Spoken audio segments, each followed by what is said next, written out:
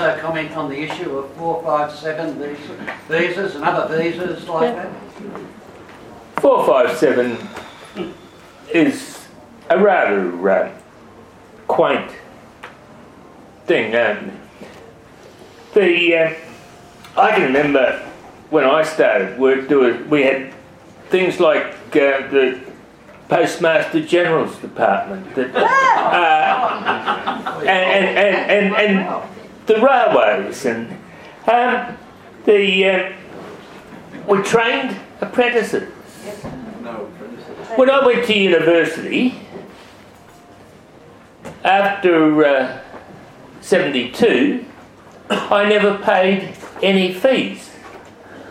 I had a free education. Yeah. You're right. At the moment, it's a bloody shambles. The day I started at a university, or the week before I started at the university, they said, "Well, can you start on the Monday?" I said, "No."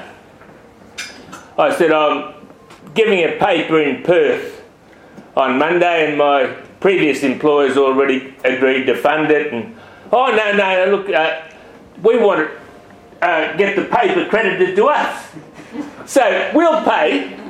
They paid first-class bloody airfares down to Perth. They put me up at a slap-up hotel.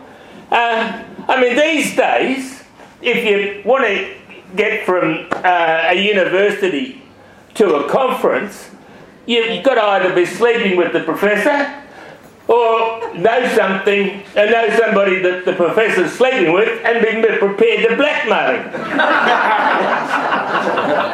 We don't need foreign workers here. We should be training our own. Thank you. Well, the issue...